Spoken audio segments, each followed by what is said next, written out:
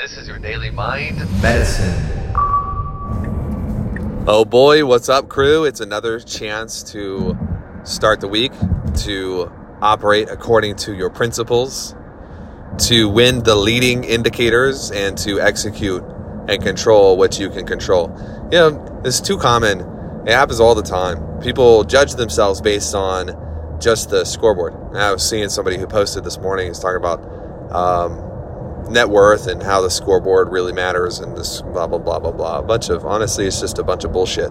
And I can relate in the sense of, yes, the scoreboard is what decides whether the game is won or lost. But when you encounter a good coach, you know, one of the things that they're never really mentioning is the score at the end of the game.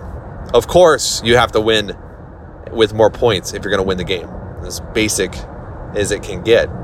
But what a good coach is focused on, and what a good coach points the focus of the team towards, is the execution in the minute-by-minute, play-to-play, quarter-to-quarter. You have quarter one, quarter two. Did you execute well? If not, you go to halftime, you go to the locker room, and you adjust your approach. You recommit, or you change, or you double down if you're doing the right thing.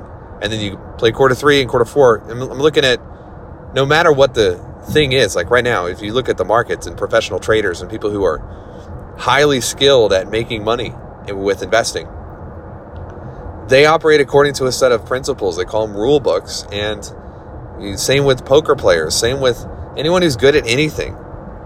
They are so committed to their rules, to their process, to their lead indicators, that they've trained themselves to feel good when they execute according to their rules, and they've trained themselves to feel bad when they violate their rules.